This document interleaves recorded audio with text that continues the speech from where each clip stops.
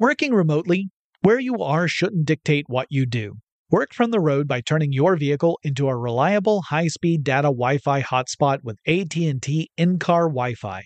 On the network that covers more roads than any other carrier, take your work on the road and AT&T will be there to keep you connected. Connect up to 10 devices and stream conference calls, finish up that presentation, or answer last-minute emails. Why wait? Go to att.com/in-car Wi-Fi today for free trial eligibility. Based on independent third-party data, number of devices varies by manufacturer. Always pay careful attention to the road and don't drive distracted. Wi-Fi hotspot intended for passenger use only when vehicle is in operation. Compatible device and vehicle required. Welcome to Tech Stuff, a production from iHeartRadio. This season of Smart Talks with IBM is all about new creators, the developers, data scientists, CTOs, and other visionaries creatively applying technology in business to drive change. They use their knowledge and creativity to develop better ways of working, no matter the industry.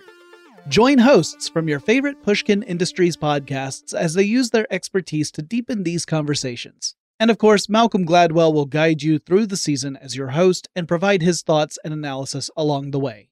Look out for new episodes of Smart Talks with IBM on the iHeartRadio app, Apple Podcasts, or wherever you get your podcasts. And learn more at ibm.com/smarttalks.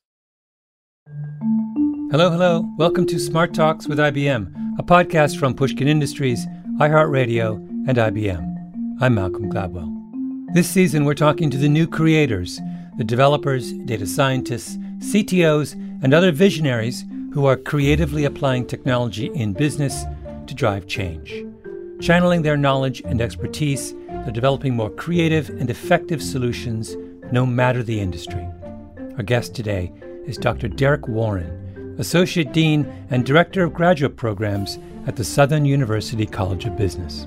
After a 32-year career at IBM, Derek chose to become a professor. And as a professor in the business school of a historically black university, it's his job to make sure Southern University students acquire the skills they need to remain competitive in the modern job market. For Derek, that's where cybersecurity comes in. With nearly 500,000 unfilled jobs in the U.S. alone, the industry's demand for professionals with technical expertise is staggering.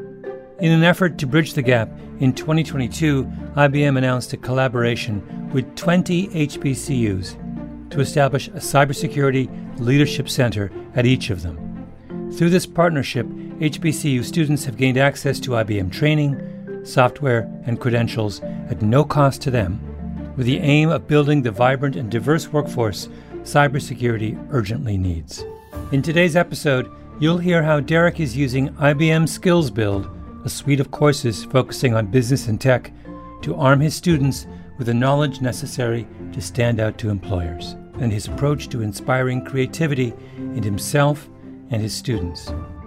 Derek spoke with Dr. Laurie Santos, host of the Pushkin podcast, The Happiness Lab. Laurie is a professor of psychology at Yale University and an expert on human cognition and mental well-being. Okay, let's get to the interview.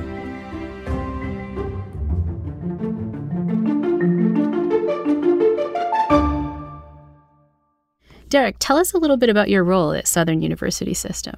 I am the Associate Dean and Director of Graduate Programs for the Southern University College of Business. I'm also an Associate Professor of Management, as well as the single point of contact, or SPOC, as we like to call it, for our relationship with IBM Global University Programs. And so then walk me through your role at IBM. Like, how does that connect to your role at SUS today? Well, I am a 32-year IBM alumnus. I started with IBM right out of college. I had graduated from Southern University in computer science. And after getting those job offers with IBM, I started in Tampa, Florida there, and had a very vibrant, exciting, and fulfilling career with IBM. And after returning to Southern, after retiring, got a call from a colleague at IBM Vice President who said, "You need to speak to someone in IBM Global University programs because we have these spectacular programs and HBCUs don't seem to be taking advantage of them enough. So I said, hey, I'm happy to listen. We did that first conversation. I said these would be fantastic for Southern University. Primarily, at that time, I was director of alumni for Southern University. And my thinking was these programs could help not only level the playing field, but further differentiate us and our students by providing access to these in-demand technologies that were offered through IBM Global University programs. So the technologies focused around artificial intelligence, blockchain, cloud computing, cybersecurity, data science, design thinking, the Internet of Things, and quantum computing. So providing that access was something that I definitely wanted Southern University faculty, staff, and students to be involved in. So today's episode is all about the need for diversity in cybersecurity. And so talk about the role that diversity should be playing in cybersecurity today. Diversity in and itself offers the opportunity to introduce and to include broader perspectives, different trains of thought. And when you think about cybersecurity and the dangers of it and the number of bad actors that are at play there, you need as much diverse thinking to help solve these problems as possible. And cybersecurity is one of the hottest fields available. There are hundreds of thousands of jobs. I believe the forecast is somewhere around between 300,000 and 500,000 current cybersecurity job openings, and that is anticipated to grow certainly by the year 2025. So we're going to need a workforce that is inclusive, that has the opportunity for varied thoughts so that we can avoid blind spots and pitfalls, that allows all of us to work together to solve these problems. And the other thing about cybersecurity is that it is adaptive. So it is changing every day. As soon as we get a fix for one particular exposure area, the hackers figure out a way to introduce a new one around it. So it's going to take us constantly working together, the good actors working together to help combat the forces of evil that are out there in the world today. And I think this is where education can be so pivotal to make sure that we have that diverse workforce who has the right training. And so you've said before that education is the great equalizer in a world that is not always fair. Tell me a little bit more what you mean by that statement. Oh, wow. I live by that statement. I do feel that education can help one overcome poverty. Education can help expose individuals to new opportunities. As part of our college specifically, we have a goal of poverty elimination. And I firmly believe that using education will help individuals who may not have been afforded access to economic benefits growing up, learning new items, new areas, especially in these high demand areas, can certainly help one secure jobs. Education has also been proven to help with discipline problems. It's been proven to help to mitigate crime. It's been proven to help individuals think differently about and to appreciate the world that we live in. And that's why I believe education clearly is something that can help cure many of the ills that are currently exist in the world today. And I agree with you completely about this philosophy, but I'm curious how that philosophy applies to your work with IBM and Southern University system. Well, the IBM initiative clearly introduces just a whole array of technology assets to our university community. So I'm a firm believer. Another mantra that I have is that there is no business without technology and no technology without business. So as such, these assets and the training that is provided helps, especially here in the College of Business, which is where I sit. I am firmly of the belief that all of our business majors need technology as a foundation. So my business majors learn about artificial intelligence. They are learning about ChatGPT and the other GPTs that are out there, even as we speak. They need to understand cloud computing because everything that we do today touches the cloud in some way. They need to understand the role cybersecurity plays and why having a strong zero trust posture is important regardless of what industry that they work in.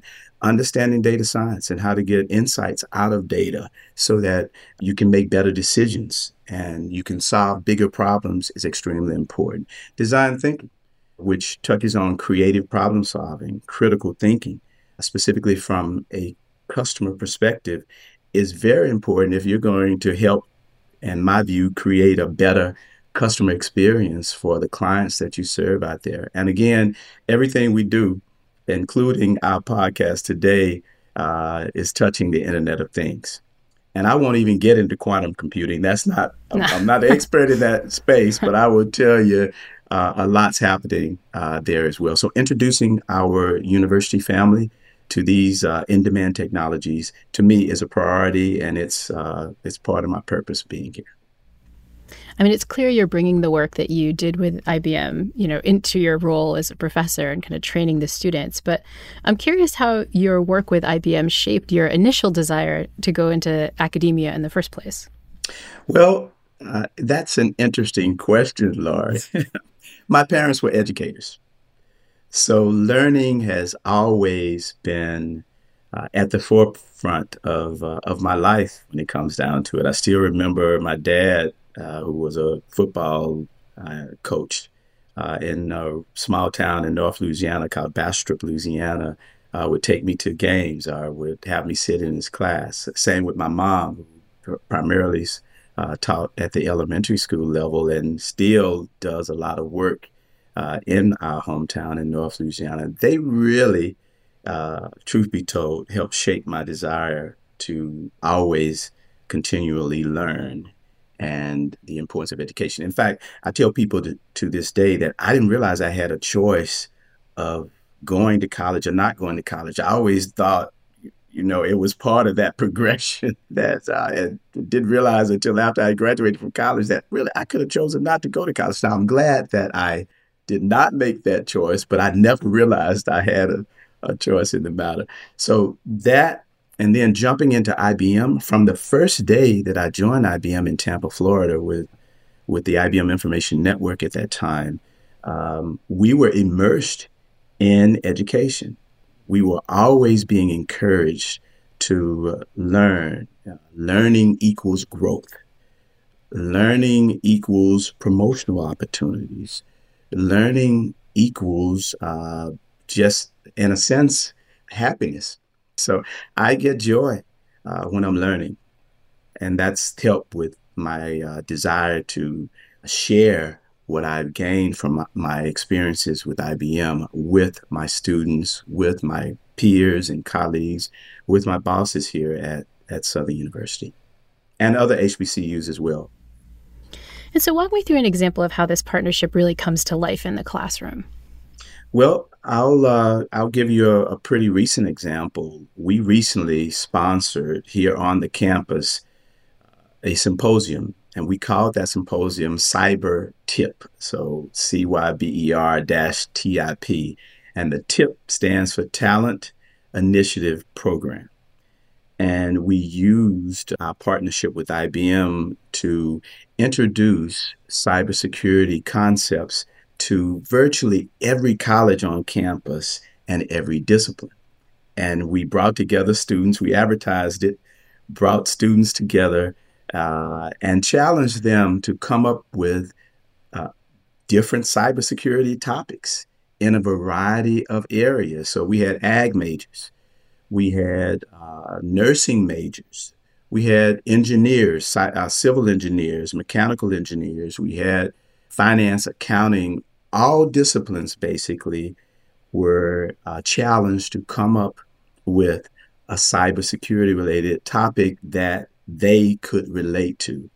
And we awarded the top 10 presentations. So there were 50 presentations.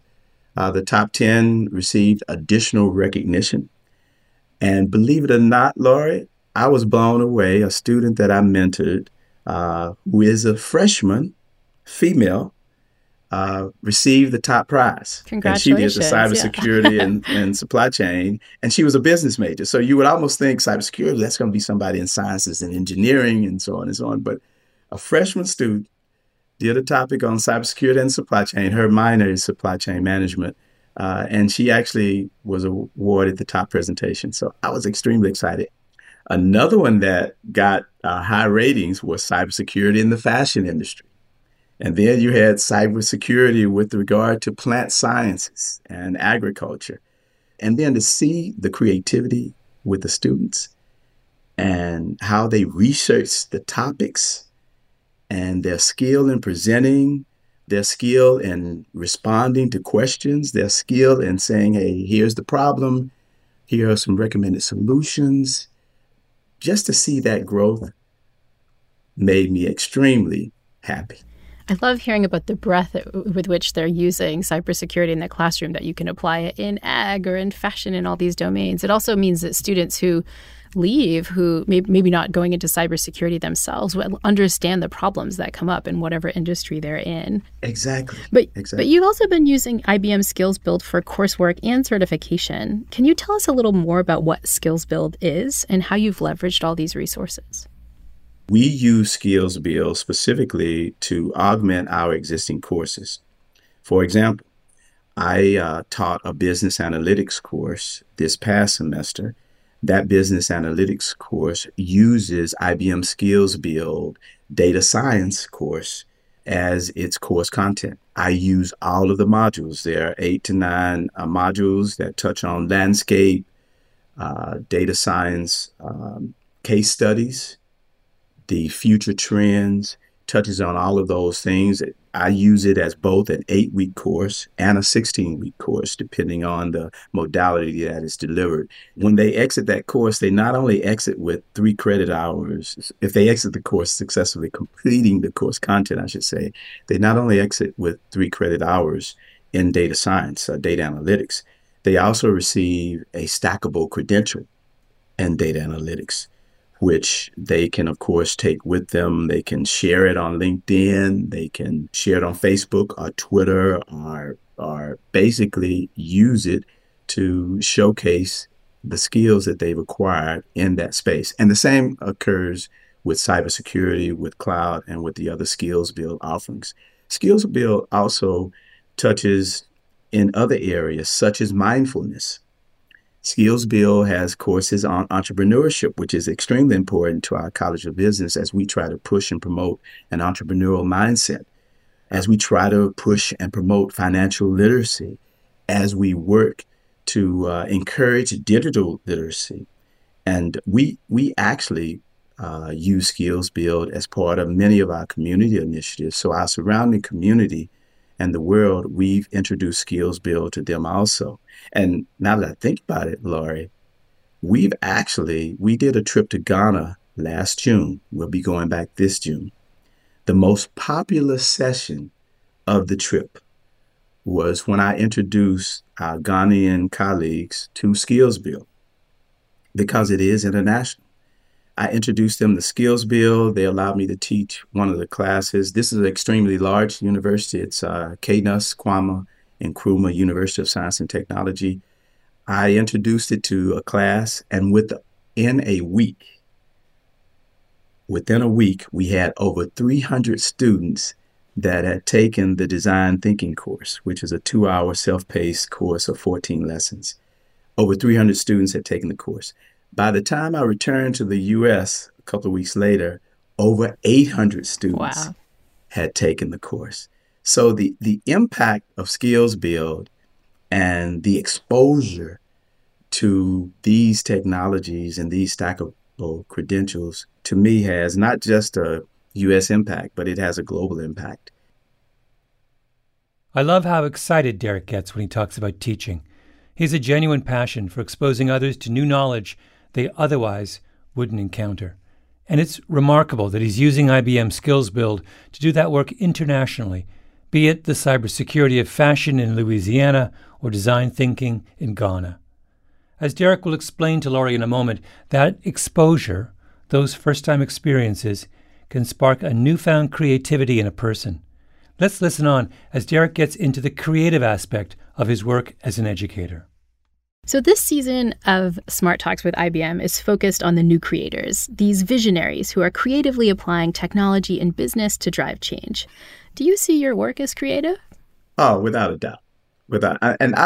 I'm not bragging when I say that. I hope I don't sound like I'm bragging, but I really do believe that this has allowed me to level up, to say the least. So I think I'm a creator of innovative and enhanced educational experiences for our students, for my peer faculty, for our deans and provosts, and even our university president, chancellor, and the other chancellors on our other 4 campuses. And so when you speak to your students, how does diversity help cultivate creativity within this field of cybersecurity in particular? Well, it cultivates creativity clearly because it helps us understand each other, I believe. One of my greatest experiences, and this occurred when I was with IBM, IBM afforded me the opportunity of living abroad for over 7 years. I lived in Tokyo for over a year. I lived in Shanghai for 2+ years. I lived in Johannesburg, South Africa for a little over a year, helping a large multinational corporation prepare for the World Cup. And then I returned to the U.S. and did additional 2 years working with various clients of IBM's, and then went back to Shenzhen, China. And so that exposure to different cultures, to diverse cultures, to individuals, because some people think of diversity as black and white. It's not. Diversity includes thinking, ways of thinking. Diversity is much more than just skin color and human beings. Diversity is in learning. It's in education. It's like you said just now, it's in cybersecurity, because right now, the things that we are being hit with from a cyber standpoint, I was just reading that ChatGPT got hit with a cyber attack. It was hacked. It had to be taken down for a minute. So it's going to really involve us continuously being creative in order to proactively address problems of the day, as well as reactively address those that we can't, anticipate, that are certainly going to happen as we move forward as educators. We've been talking so much about how you've used creativity in the classroom, but, as a college professor myself, I know that one of the perks of being in academia is that your students go off and they do all these amazing things in the real world. And so I'm curious if you've ever interacted with students after graduation. Have they taken this principle of creativity and applied it in their own work life? And if so, can you share some stories? Oh, without a doubt. And a couple of my students that I'm extremely proud of, this student was out of our law center, one of our law students who took in fact, they took cybersecurity, and I believe they took the data science courses. After taking those courses, she developed and has developed, and it's now in its 2nd year, a journal of IP law and technology. She created a journal. She created it as a student, was the first editor, of course, of the journal. And now that journal is going into its 2nd or 3rd year. To hear her say that our courses and this partnership with IBM inspired her to create that journal as a law student is probably one of my proudest accomplishments. The other accomplishment I'd like to mention is I get emails from students regularly that say, hey, I completed the IBM Skills Build course in cyber or in data science or in AI. I added it to my LinkedIn profile, and hey, I'm getting calls from a variety of companies, Google and Microsoft and Adobe and Meta, all these different companies now, because as you know, companies are using AI to kind of peruse through LinkedIn for keywords. But because they've taken these and completed these digital credentials, these stackable credentials, they're getting job opportunities. And one in particular said because of the digital credential that they added, they were able to get promotional opportunities. So I've had several that have written me, to thank me and say, listen, thanks for bringing this to us because I just received a new promotion. I got a new job. So hearing that from our graduates and seeing that they're using what they're gaining through this partnership for their growth and success has been extremely fulfilling for me. That's great. And so you've said before that if you're not uncomfortable, you're not learning. How do you apply this philosophy to your own life? And how do you encourage others, especially your students, to go outside their comfort zone? Well, that quote actually was derived from a quote that I heard Jenny Remetti, who was IBM's first female CEO, who I admire greatly. She said, growth and comfort cannot coexist. And when you think about it, it can't. I mean, you got to get uncomfortable. I tell my students all the time, you're going to suffer pain. You can suffer the pain of discipline or the pain of regret. And I certainly would prefer to go through discipline than regretting something that I did. So I really, I'll give you a story. When I was first offered the assignment in Tokyo, and my family and I were in Tokyo. We arrived in Tokyo. Of course, Tokyo is one of the largest, if not the largest city, metropolitan area in the world with 30 plus million people. We got there. It was intimidating, extremely intimidating.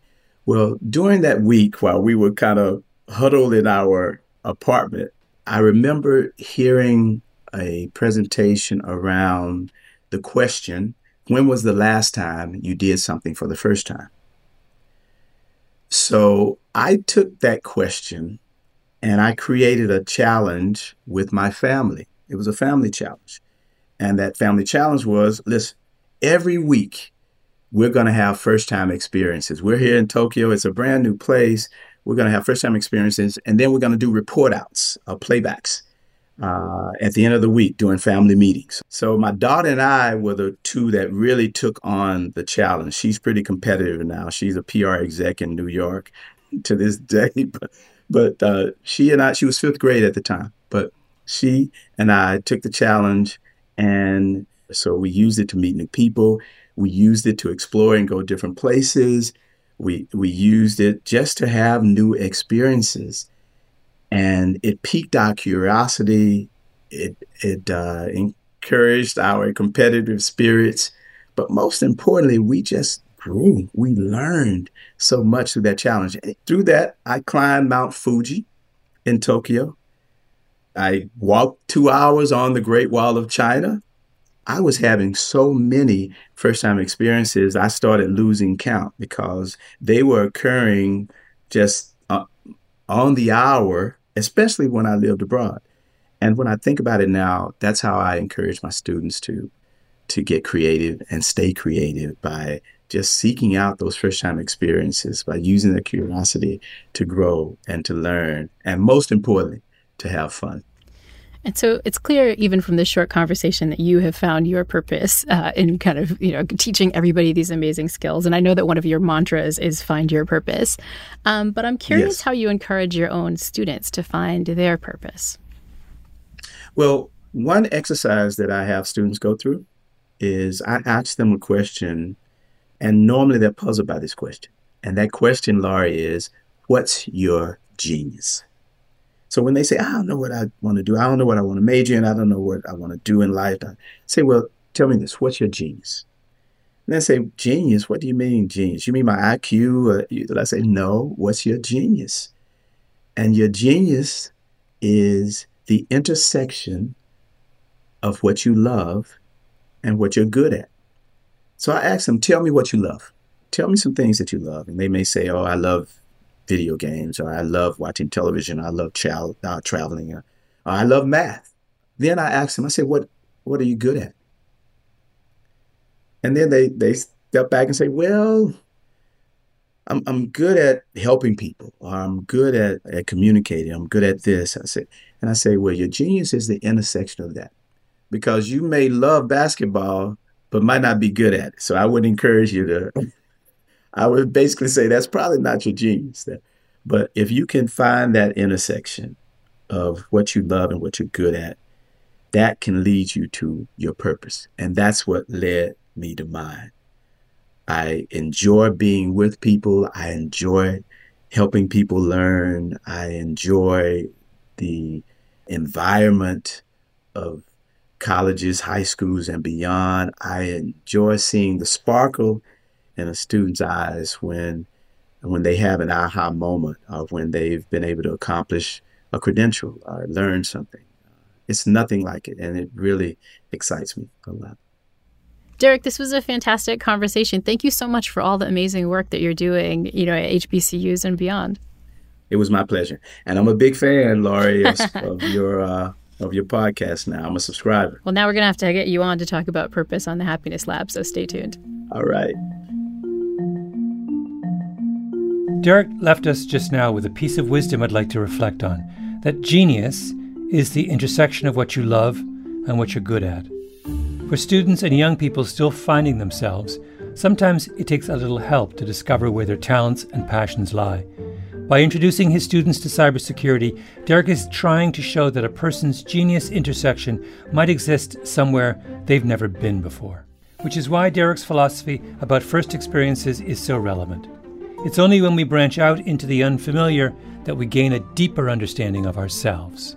That kind of self-discovery leads to the diversity of thought, culture, and perspective that workplaces are hungry for, be it in cybersecurity or beyond. What's important is that we challenge ourselves to continue exploring the unknown and find that genius that is unique to each of us. Smart Talks with IBM is produced by Matt Romano, David Jaw, Nisha Venkat, and Royston Beserve with Jacob Goldstein. We're edited by Lydia Jean Cott. Our engineers are Jason Gambrell, Sarah Bruguer, and Ben Tolliday. Theme song by Gramoscope. Special thanks to Carly Migliori, Andy Kelly, Kathy Callahan, and the 8-Bar and IBM teams, as well as the Pushkin marketing team. Smart Talks with IBM is a production of Pushkin Industries and iHeartMedia. To find more Pushkin podcasts, listen on the iHeartRadio app, Apple Podcasts, or wherever you listen to podcasts. I'm Malcolm Gladwell. This is a paid advertisement from IBM.